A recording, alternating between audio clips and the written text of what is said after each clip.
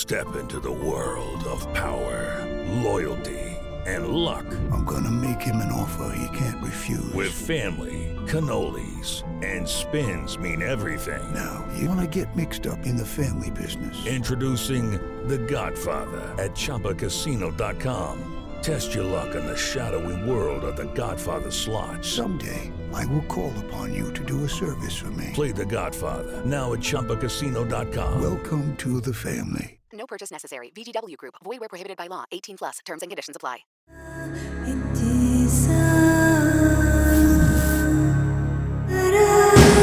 This is True Crime Psychology and Personality, where we discuss the pathology behind some of the most horrific crimes and those who committed them from a scientifically informed perspective. I'm Dr. Todd Grande. I have a PhD in counselor education and supervision, and I'm a licensed professional counselor of mental health. Dr. Todd Grande, that's my YouTube channel. Today's question is, can I analyze the Sherry Papini case? So this case starts on November 2, 2016. 34-year-old Sherry Papini was jogging near her residence in Redding, California, when she was allegedly kidnapped sometime between 11 a.m. and 2 p.m. Her husband, Keith Papini, came home from work and noticed that Sherry was not there and did not pick up the children from daycare. He used an app to locate her phone and earbuds. The result indicated they were about a mile from the home. He called 911 at 7:51 p.m. The police gave him a polygraph, and reportedly he passed, although polygraphs really don't matter. I've talked about that before. They're just nonsense. But it made the police feel confident that he was not involved. The police investigated a lead in Michigan. They revealed that Papini had a male acquaintance from there.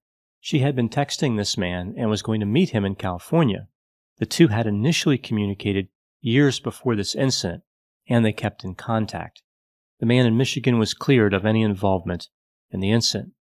On November 24, Thanksgiving Day, Papini was freed about 150 miles south of where she was kidnapped. She flagged down a vehicle at about 4 a.m. She had a 1/4-inch chain around her waist, a zip tie on her left wrist that was connected to it, and she had hose clamps around her ankles. A motorist called the police. Papini was treated at a hospital for non-life-threatening injuries and was discharged the same day. She said 2 Hispanic women kidnapped her. They had a pistol and drove a dark-colored SUV. She did not get a good look at them at any point during her captivity because they kept her head covered or they had their faces covered. She said both women spoke Spanish most of the time. One had long curly hair, pierced ears, thin eyebrows, and a thick accent. The other one was older. She had straight black hair with some gray and thick eyebrows. It would take 11 months for the police to release the sketches. The police indicated that Papini was branded on her right shoulder, but the details about what that looks like have not been released. Keith Papini said that his wife was beaten, starved, and had her hair cut off while being held captive.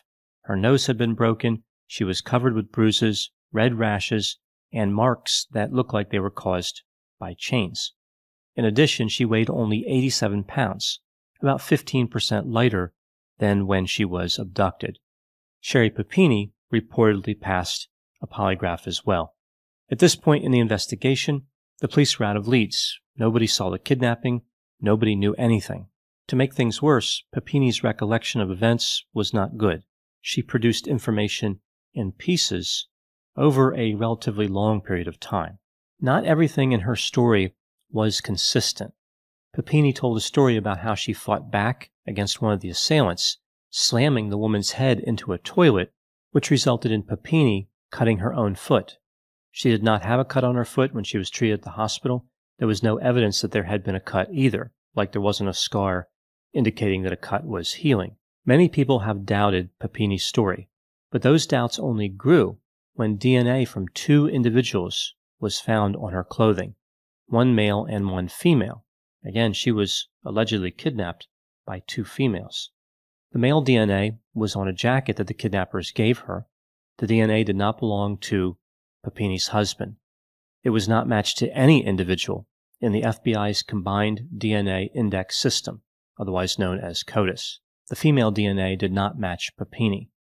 At the time making this video, this investigation continues. The police have not ruled Papini out as a suspect. The Papini family moved to an undisclosed location, but then moved back to the original home. This was the home where Keith had grown up, the family home. So what could be happening in a situation like this? Was this kidnapping real? Was Papini telling the truth? Or was this some type of hoax? Was Papini trying to cover up some bad behavior? I will look at the evidence both for and against the idea that this kidnapping was real. So I'll start with the evidence in favor of the idea it was real. Papini did sustain damage to her body and was wearing makeshift restraints. It's hard to imagine somebody would do this to themselves, although it's possible that somebody else did it, but they were not really kidnappers.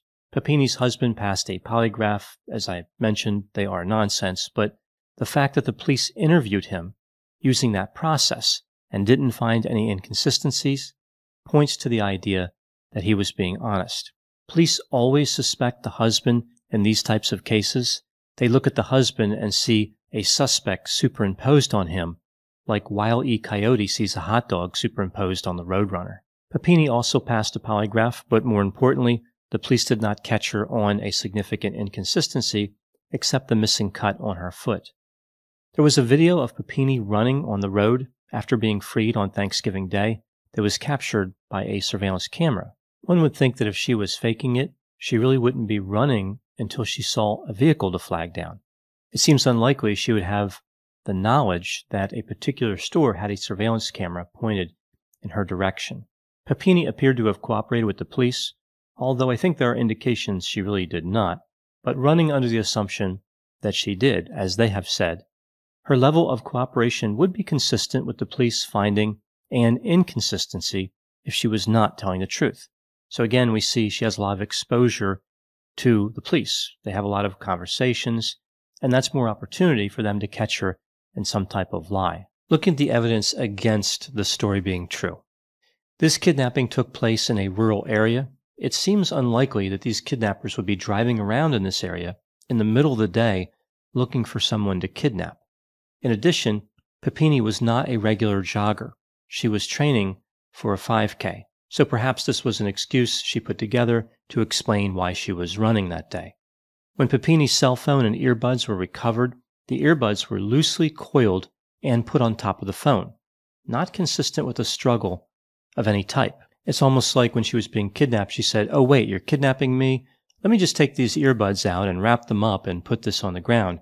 Kidnapping me is one thing, but this iPhone and these earbuds were expensive." The Papini started a GoFundMe account and raised close to $50,000. It was reported that when Papini was younger, she ran away several times. This really just points to a possible tendency.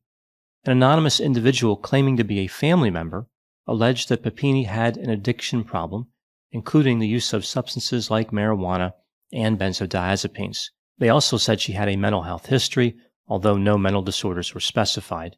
Anonymous sources are really not that valuable or reliable, but I guess it is something to keep in mind. Papini had a history of contacts with law enforcement. Specifically, complaints were logged against her by various family members. In October of 2000, her sister filed a complaint saying that Papini kicked in the back door of the family home. A second call was made that same day by her parents, who described the incident as vandalism and indicated that Papini ran away. In September of 2003, when Papini was 21, her father reported that she made unauthorized withdrawals from his bank account. Papini would later return the money. In December of 2003, her mother accused Papini of harming herself and trying to blame the mother. We see a report quite some time after the incident where a man called the Shasta County Sheriff's Office and said that Papini was with him for the 22 days when she was supposed to be with the kidnappers. I feel like this is the kind of lead that should be followed up on. If this guy could prove he was telling the truth, that would pretty much be the end of the mystery. Several of Papini's neighbors are skeptical about her claims. A few flat out believe she is lying. I think this is important because usually neighbors would give each other the benefit of the doubt. I think it says something that they do not trust her. There's an intuition there that I would not be inclined to dismiss out of hand. In 2003, Papini allegedly made a social media post using her maiden name where she described an incident where she was jumped by a group of Latinos after getting into a fight with a Latina woman. Her ex-husband claims that it was not her who made the post, so she was married to someone else before Keith Papini. As far as her injuries and condition when she was freed from the kidnappers, it seems unusual that she could have sustained all that damage and been that far underweight and not have stayed in the hospital even one overnight. Now, it could have been that she left against their advice, but why would she do that? Speaking of her injuries, as I mentioned before, there was an inconsistency in her story where she said she fought an assailant and cut her foot in the process. I think that's actually a fairly important inconsistency. Papini went to high school with a girl who went missing while jogging. That happened right near where Papini was allegedly kidnapped. When Papini was missing, an anonymous donor offered $50,000 for her release. The offer was valid until 5 a.m. on November 23. She was released less than 24 hours later. This is just an odd coincidence that has never really been explained. Papini was accused by an anonymous extended family member of trying to fabricate a story about being kidnapped in 2006.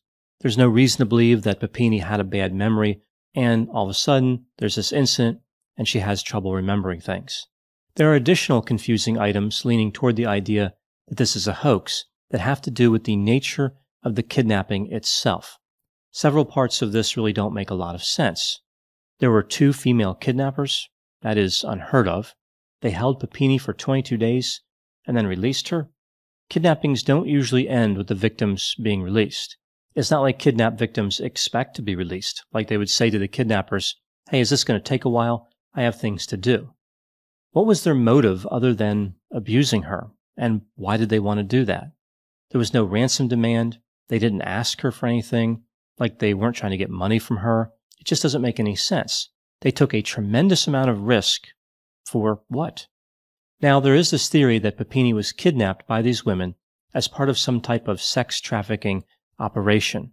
They realized that she was older than they thought only after they kidnapped her. Then there was a lot of publicity. Her face was plastered all over the news. None of their customers would have wanted someone so high profile, so the kidnappers just let her go. I don't think this is a terrible theory. It's not a good theory, but not terrible. The problem is that the police actually have dismissed this theory, saying that if the purpose was trafficking, the kidnappers would have been much more professional than the people that Papini described. This theory by the police actually makes good sense. For example, when these kidnappers released Papini, why was she still wearing restraints? Those could have been connected to them. There's no reason to take that chance. The behavior of the police, I think, actually points to the idea that this was a hoax as well. It is reasonable to believe that they know quite a bit of information that the public does not know. Why did they take 11 months to produce the sketches of the suspects? That does not demonstrate a sense of urgency. Now, the police have said there is no reason to doubt Papini's story, but they've also said there is no danger to anyone else in the community. That seems like a bit of a contradiction. Yes, this woman was kidnapped and held for 22 days, but they won't do that to you. Don't worry about it. So back to that question, was this a hoax? I'm not sure. There are definitely reasons to believe Sherri Papini and reasons not to. Strictly based on the statistics involved here, I believe this is probably a hoax. I think what happened here is the police don't want to be wrong about this one. I think they know that this doesn't add up, but how terrible would it be if they started treating this like a hoax and it turns out that she was telling the truth? That would be much worse than the police being fooled in the way that might be happening now. There's simply too much at stake for the police. It's not like somebody made up a story about their pet rock being kidnapped. This was a person being kidnapped. It's a serious case, and I think they're just being cautious. So here's my theory about this case. Here's what could be happening in a situation like this. It's important to note this is pure speculation. There is a possibility that based on these various sources I mentioned, Papini could have a problem with substance use and emotional regulation. Furthermore, she was communicating with that man in Michigan. Now, I know the police cleared him, but I think what's material here is what she was planning to do with him. The police will not say if that interaction was romantic. So I guess they would have us believe that this guy was going to come out to California and he and Papini were going to play chess. So adding it all up, there's a possibility that Papini has a tendency towards substances, impulsivity, and extramarital relationships. On November 2, she meets up with another man, perhaps the guy who claimed to be with her for the next 22 days. They go somewhere and engage in various activities. In a sense, this is like a bender with sex. Once the excitement wears off, Papini realizes that she's in a bit of a situation. She remembers the story about her friend who went missing. She decides to simply pretend she was kidnapped. She brands herself, or has her lover do it, because she knows that'll make her story more believable. She claims to have memory problems, so she's not responsible for recalling any of the information. She creates kidnappers that mostly speak a language that she doesn't speak, so again, kind of lets her off the hook for trying to remember anything that they said. And of course, she is dropped off in a rural area. This theory explains why her husband did not seem suspicious to the police. She would have lied to him as well in that process, so he really didn't know what was going on. Neighbors said that he was head over heels in love with her. It makes sense that he would believe her story. This theory also explains a number of other items. Why she didn't have that cut on her foot when she said she did, why her earbuds were coiled up on the phone, why nobody found these kidnappers, why there was a man's DNA on her clothing, and why we don't see a sense of urgency on the part of the police. Again, this is just a theory. I have no idea what happened.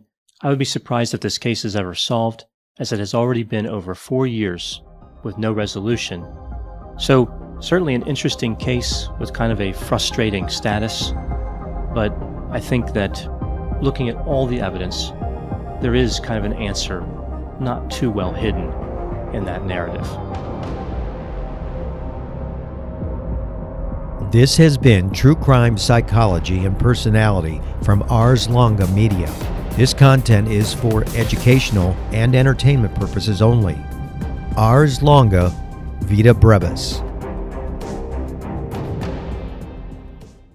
With Lucky Land Slots, you can get lucky just about anywhere. Dearly beloved, we are gathered here today to... Has anyone seen the bride and groom? Sorry, we're here. We were getting lucky in the limo and we lost track of time. No, Lucky Land Casino, with cash prizes that add up quicker than a guest registry. In that case, I pronounce you lucky. Play for free at LuckyLandSlots.com. Daily bonuses are waiting. No purchase necessary. Void where prohibited by law. 18+. Terms and conditions apply. See website for details.